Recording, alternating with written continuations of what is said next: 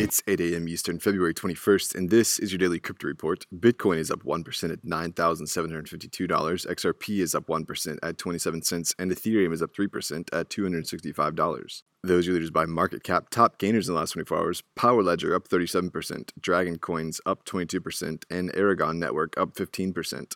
Today's headlines: Sweden's central bank is starting tests on its digital e-krona, working with Accenture on this pilot, which is slated for at least a year. This movement takes Sweden a step closer to issuing the world's first central bank digital currency. E-krona represents an alternative to cash and is aimed at making payments, deposits, and withdrawals simpler via a mobile app. In a statement, the central bank said the Riksbank is reviewing the possibility of issuing a digital complement to cash and e-krona and whether it could support the Riksbank in the task of promoting a safe and efficient payment system, adding that an e-krona would reduce the risk of the krona's position being weakened by competing private currency alternatives. The pilot is a two-tier process. The Riksbank will first issue e-krona to participants such as banks, and then participants will distribute the digital currency to end users. The pilot project is built on R3's Corda network.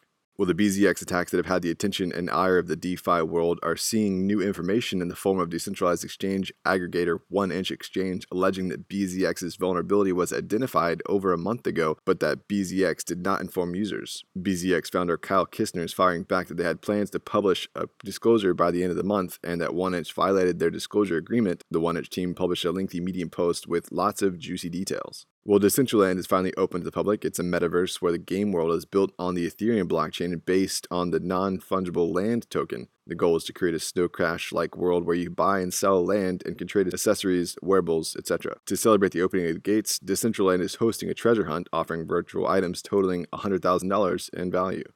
And finally, researchers are pointing out that the Bitcoin Lightning Network is growing increasingly centralized, making it more susceptible to attacks.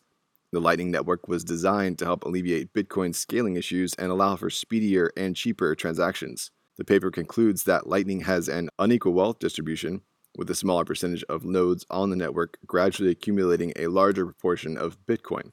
The researchers found that 10% of the nodes control 80% of funds on the network. Well, those are your leading headlines today. Visit us at dailycryptoreport.io for sources and links. Find us on social media. Add us to your Alexa Flash briefing and listen to us everywhere else you podcast under Daily Crypto Report.